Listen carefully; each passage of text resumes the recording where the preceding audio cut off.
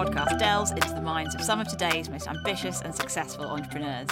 They have grown businesses that are disrupting the way we live, how and what we buy, and the way companies are run. How have the life experiences of this generation informed their success, and what can we learn from them? I'm Catherine Eakers, and in this series I'm going to be talking to 5 different entrepreneurs about how they took an existing market or business model and innovated it to suit changing needs.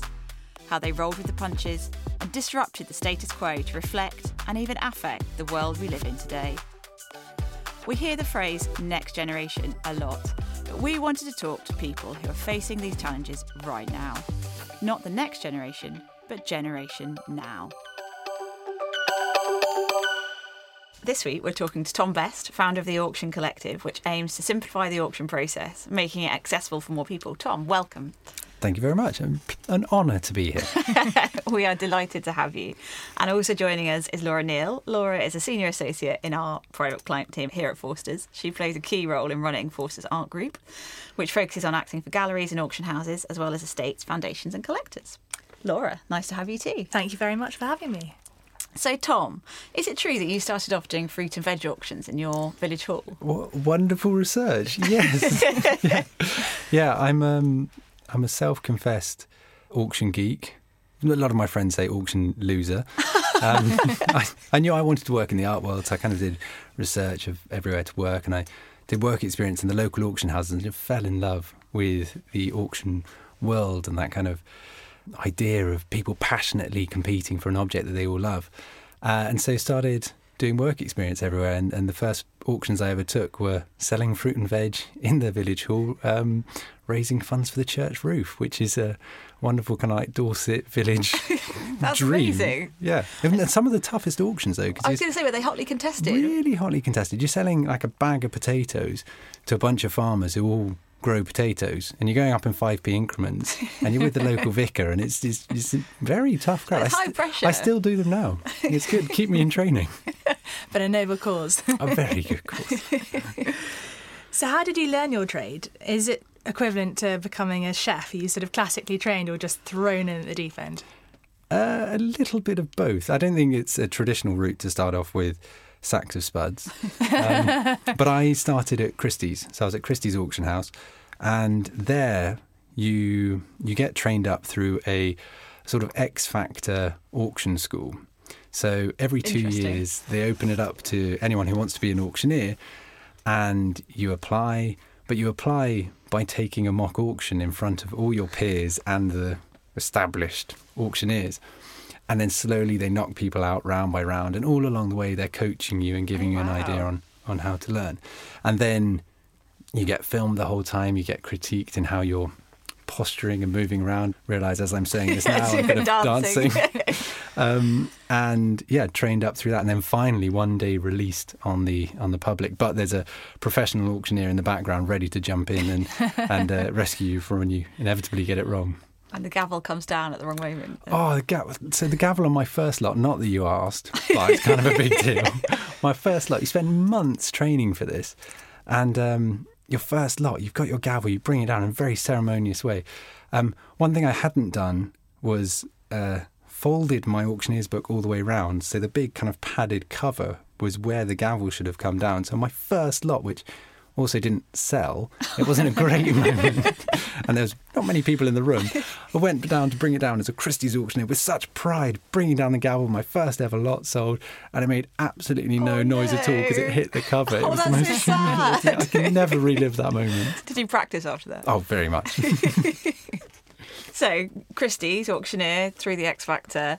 What happened next? What made you decide to leave Christie's, set up the Auction Collective, and talk us through that. So I was at Christie's for about 6 years, working in the Impressionist department, then Contemporary department, and I knew I wanted to work there. It was the best job in the world. You're getting paid to hang out with clients and talk about artwork. You're getting to stand up with the thrill of the auction in one of the oldest auction houses in history. It's a place where Degas absinthe drinkers was sold, selling in the same room as that. It's extraordinary history there. But I like to say a pre-midlife crisis, because hopefully I'm still not midlife. No, you've got another crisis to come. You're great. Book that one in, calendar invite for that.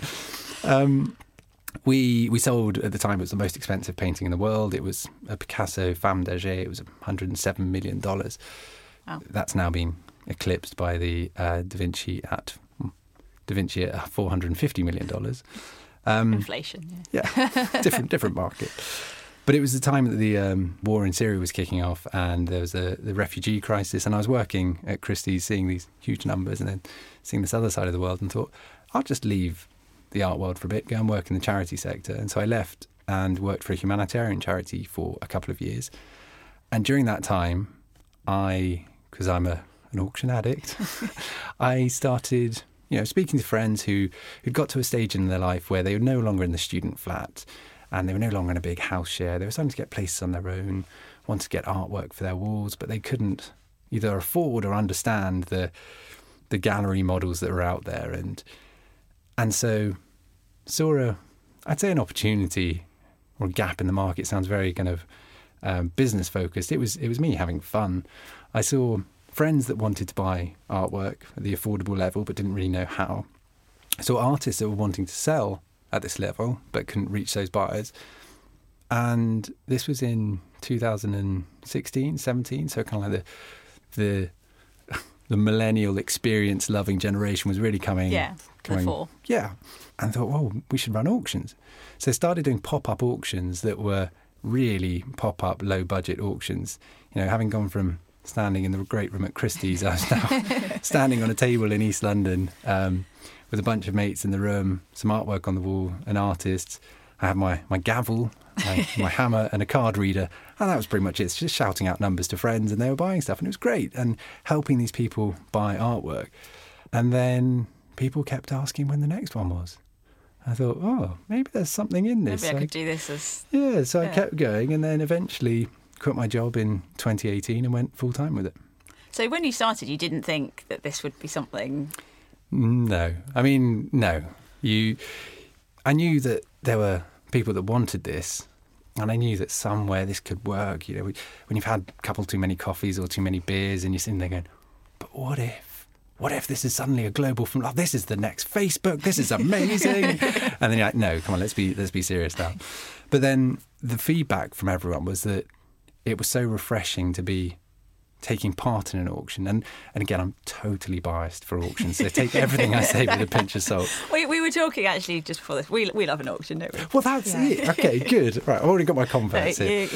You're in safe hands. But I think it's the only form of retail where negotiating a price is fun. And you're negotiating upwards, which is bizarre. shouldn't be fun. No. And, I'll take an auction and I'll look at people and I'll say, essentially I'm saying, would you like to pay more money than this person over here? And they go, yes. And you say, great, the bid's with you. They punch their hair and they're like, yeah, it's mine. You're like, cool. I mean, this is... For a second. Yeah. And then you go back and so forth. But it is fun. And when you're with a room of people who are really passionate about it, it just becomes emotional, and there's that sense of winning, like the language around it. You've won something. Yeah. You haven't won anything. You still got to pay for it. But people really loved experiencing that. And they thought that, and I too thought that auctions were a very stuffy place to be in.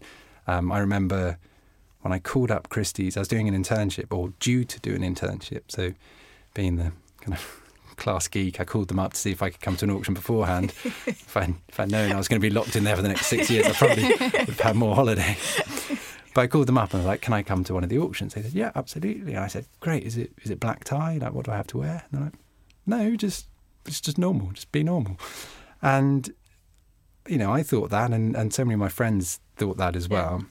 So what I was doing with these emerging artists and bringing them together, not only opening up auctions to these artists who are really keen for an auction model as well, because it's a place to test your prices. It's a place where you can get underbidders who then buy other stuff. Yeah. But also for the buyer, it was an opportunity for me to reinvent the auction model, which sounds very grand. But, traditional auction houses, you've got the hammer price, then you pay a buyer's commission on top, and then VAT on top of that, and artist resale rights. I got rid of all of that and included it in the main price. So what you bid is what you pay.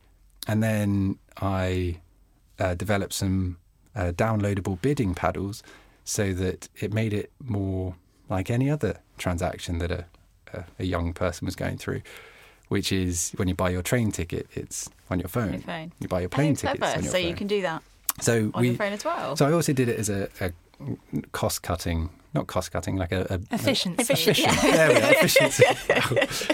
An efficient process, because it was a one-man band of running these auctions. And so instead of having a bids team that would give out bidding paddles to people and register everyone, like, well, let's do it on your phone. So as people download the app, here's your paddle. Coming to the auction, download your paddle, then wave your bidding paddle at us. And it turns out, and I had like a 2-year plan to do that, and we managed to do it in about 3 months. And when the first person did that and waved it, I was almost crying. It's my paddle. Amazing. And it turns out it's the world's first downloadable bidding paddle. Wow. Simple concept, but it definitely works. All right, it's very complicated. But they're always the most, it's always those concepts you think that's so simple. Why didn't I think of that? But the art world, it's genius, isn't it? Yeah. The art world and the auction world is quite traditional, and there are, because many of the institutions, particularly the auction houses, are so old. Christie's and Sotheby's are 250, 300 years old. It's quite slow to turn those things around and bring in change. And actually, I showed the bidding paddle to somebody at a big auction house, and I said, "This is what I've developed, by the way." And he was so jealous. He's like, I've been trying to do that for ages. Really, and just didn't get much traction. No. And how do you go about finding the artists? Is it by word of mouth? Do you go to graduate shows? How do you sort of come across them? So at the beginning, then I built the team and have an amazing member of the team called Francesca Wilson, who's our curator.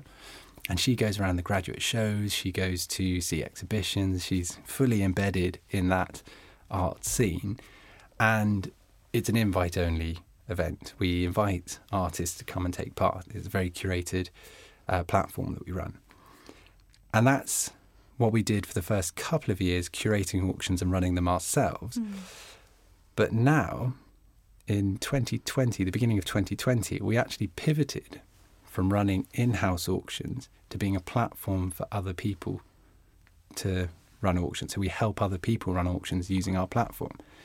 And that came about through a mixture of seeing the way how commerce is changing, in the way that more people are going direct to consumer, the creator economy, the pandemic, everything, the art world just all went online. There's so many other industries. And that opened up this huge opportunity for one-to-one commerce. We were listing things on our platform, and the artists all suddenly had shops and Instagram accounts that were listing the same things. And we're thinking, hang on, are we competing, or what's our added value? And then also we had a lot of people, we developed live streaming technology, timed auction technology, which is the eBay style countdown clock. And during the pandemic, we had lots of people contacting us saying, can we use your website to run an auction? I'm like, oh, this might be a business plan. Okay, so you've got the sort of, the setup, infrastructure in place. And so we pivoted to be a platform to help. On your downloadable paddle, etc. Exactly. Well, we pivoted then to be a platform to help others, and we provide auction services for them. And so it's less about us picking the artist now. We now work with artists who run auctions of other artists' work, so group shows, exhibition shows, and charities running auctions, art organisations, galleries running auctions. So now we work with partners that they select the artists and bring them forward, which has been really exciting. And so we actually run 2 auctions now in-house, only 2. One which is, it's called 50 by 50, which is where we send 50 canvases. They're about A4 size to 50 of our favourite artists, and ask them all to drop their prices to £50. And they normally sell at around £600 to £1,000, but this is a chance to open up not just the buying experience, but the auction experience to people who can't get involved. Because even if you don't win it, you've still had your chance to put your hand up. Yeah, the excitement of... Exactly. And so we do that, but we also do an auction called the Top 100, where we look at the last year of artists that have been through our platform because they've been with galleries or charities like We had 43 auctions last year, and we've now worked with over 2,000 artists. And so we see all these artists coming through, and we see some of them going for high prices and doing very well. And we think, we put together our top 100 for the year, and we invite other curators to come and contribute to that. And so that's where we find our artists is actually through our partners who host on the platform. Do you sort of go out and try and sort of seek people, spread the word, auctions are brilliant, this is how you can buy some art? I mean, we've got the soundbite there. You're now part of the marketing team. I want to give it, I'm going to give it a go, because I am one of the people you described who, I don't know enough about art to know what I'd be buying. I'd feel a bit nervous going, I love an auction, but I've never been to an art auction, and I would be too nervous. But if you don't know about what you're buying, that's how, and again, ignore everything I say if it's too auction heavy, but if you don't understand the pricing of something in an auction, you see other people bidding, and that kind of gives you confidence in the price, because you go, this is £1,000 because those they people all want have all it. Been, so it's great. Yeah, well, if you go into a gallery, which I don't often do, but when you do, you're like, why is that good value? Is it bad value? I don't know. How do you compare? Is it? And you kind of look over your shoulder. Is it just me that they're asking this? Is there anyone else? So sorry, the question was how do you find marketing. people? How do you find people like me? Yeah. So that's one thing we offer two things to our sellers, our clients. One is the technology and the platform and our auction expertise, and the second is our database of buyers, and we keep building that in order to keep having a good product for our sellers. And we're listed on several wedding shop sites, so people can add us to their wedding list. We've got social media campaigns. We have all sorts of kind of traditional marketing plans. But actually, a lot of our audience just grows so organically, because every time we do an auction, it's a network effect of, we'll run an auction and everyone promotes it. You've got an artist with 40,000 followers on Instagram, they're promoting it, and if you've got that 20 times, that's a big reach. And so we always run our auctions. We encourage our clients to run our auctions around the same time, so there is crossover. So kind of the auction seasons are February to March, and then June again, and then in October, November. And that way we've got all our clients pushing it together, and so we get huge kind of cross-pollination of buyers and reach. Are those auction seasons specific to you, or are they the traditional ones? Or? Well, it kind of happens through the normal commerce sales. January is always quiet, August everyone's on holiday, and July is kind of everyone's thinking about being on holiday. Then it's Christmas. And then Christmas is... Everyone's always, you can't, with an auction, you can't guarantee you're going to buy it. So if you're buying Christmas presents, it's quite hard to make sure that you don't want to be let down on the Christmas Eve and think, I could have got you 5 things, but I got outbid because I just don't love you that much. Really great Christmas you're going to have. But actually, we are, there's 3 reasons that our clients use auctions. One is to sell off masterpiece objects. You don't know the value of it. So the best way to find the value is put it out there as an auction. It's an open-ended market. Let the market decide the price. Mm-hmm. And that might affect how you price things in the future. The second is a marketing stunt to just get more people involved. If you run an auction and you're spreading the word out to everyone, maybe you have one item that sells really high, but it only sells once, and you've got 10 other underbidders that are all really keen to buy a similar object. You can make additional sales to them. And the third is it sounds quite crude, but a clearance sale. If you just everything must go. Everything must go. If you just want to move your stock on or refresh your studio, then an auction's a great way to do it, because you can drop your price to your sale price, and there's a chance that it might go back up to the original price. And chance it might even go higher. And so we now run a series of studio sales with artists. In fact, we have 30 coming up in February.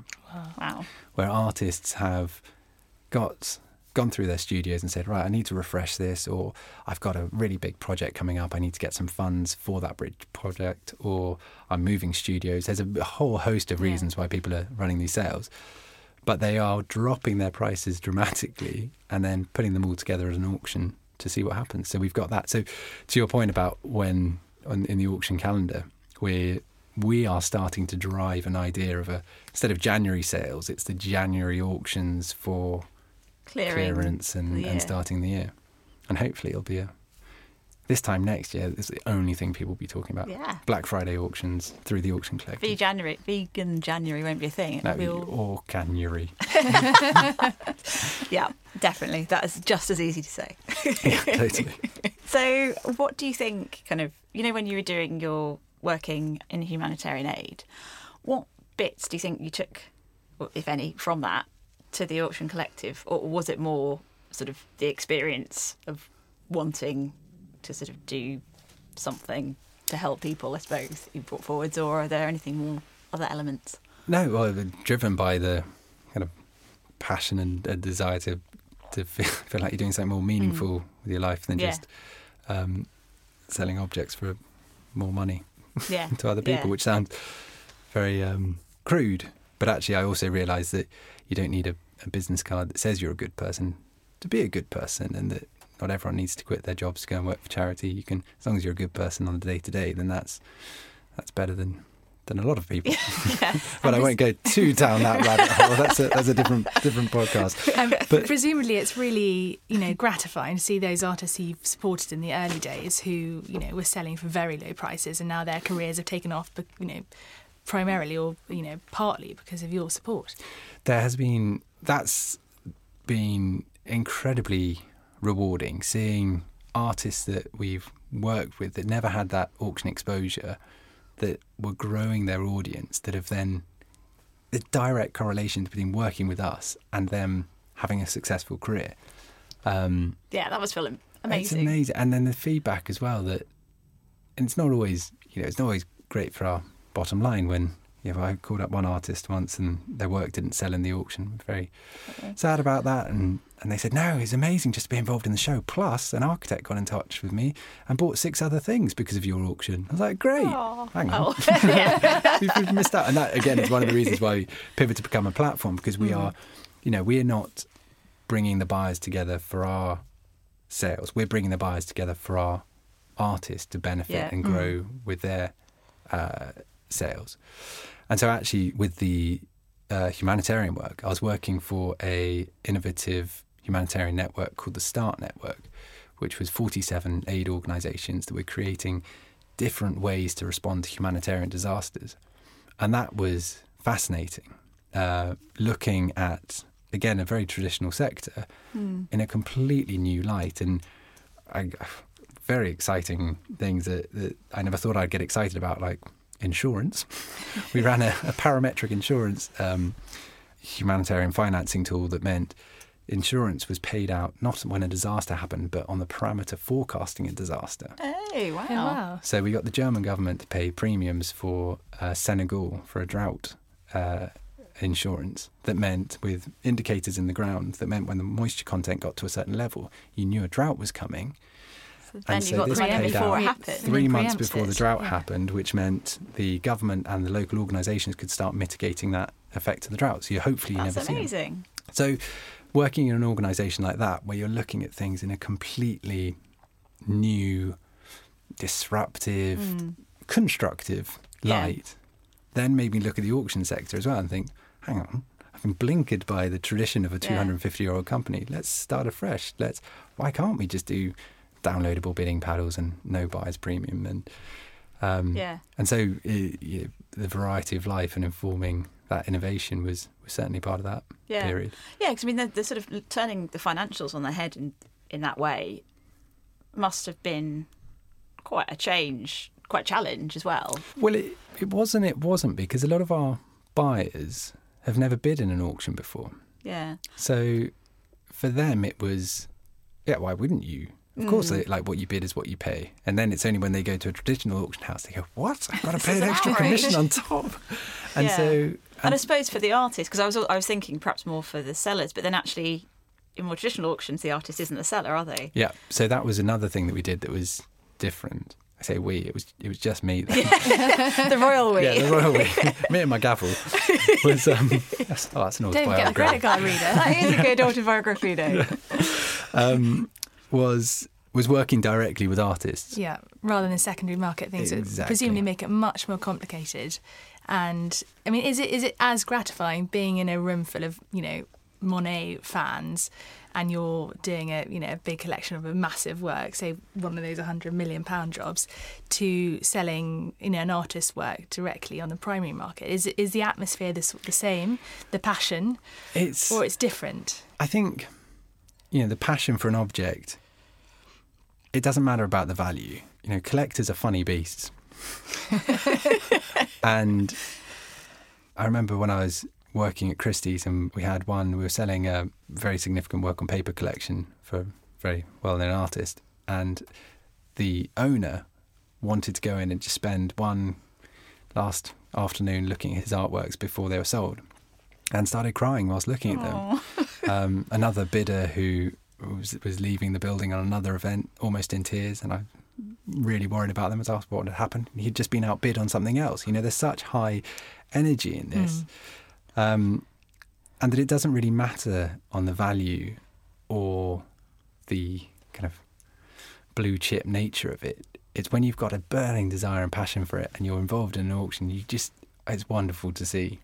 Some of the best auctions have been the most, I mean, no one's ever so passionate about a sack of potatoes, but some of the best ones have been those lower value ones where it's the first time you're buying it. I remember we had one event where there was a team of bar staff who were helping with the auction, and one of them started bidding and they bought something for £50. And we've got a monthly payment scheme where you can spread your payments out over 10 months, and they could do that. Great. Suddenly it really is That's an amazing. affordable artwork. Yeah, completely affordable. And punching the air with the excitement about that, their first ever art purchase. And you see them walk out the room like spine straight, being like, I was bidding in an auction. You see me? I'm a big deal.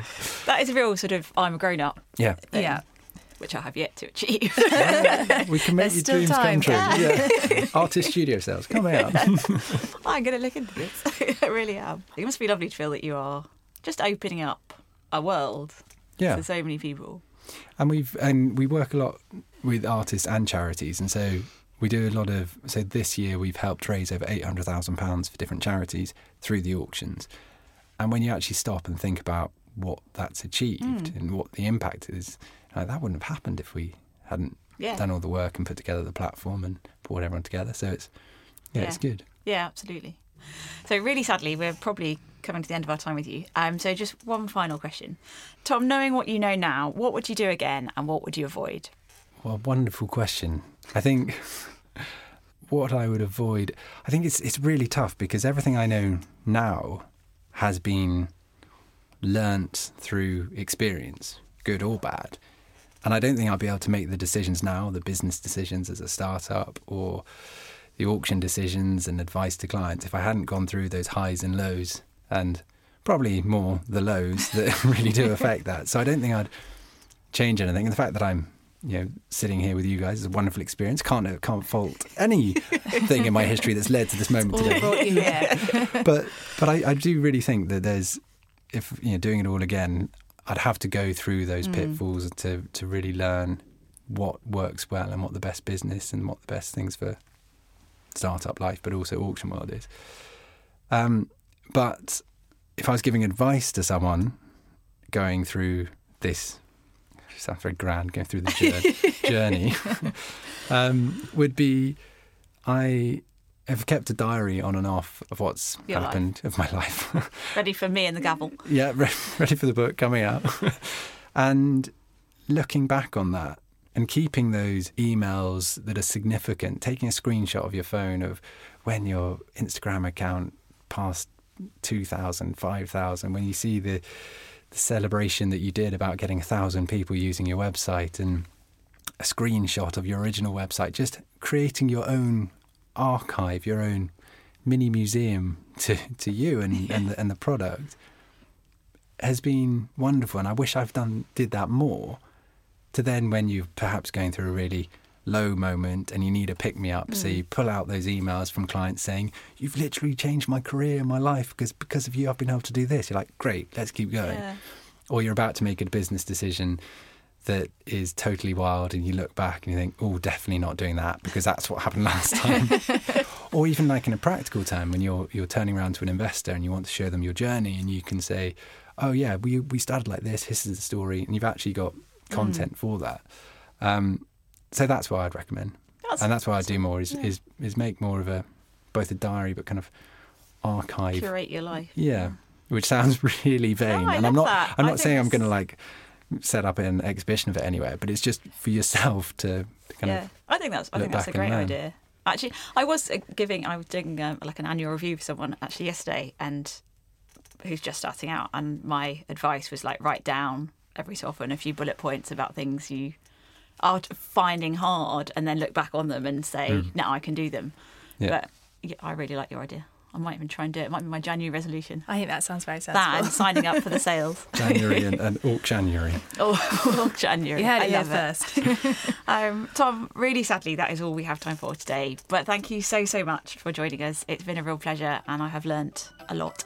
And thank you also to Laura Neal for joining us too, and our producer Sophie Black. Generation Now was brought to you by Forsters. To find out more about us, go to forsters.co.uk, and thank you very much for listening.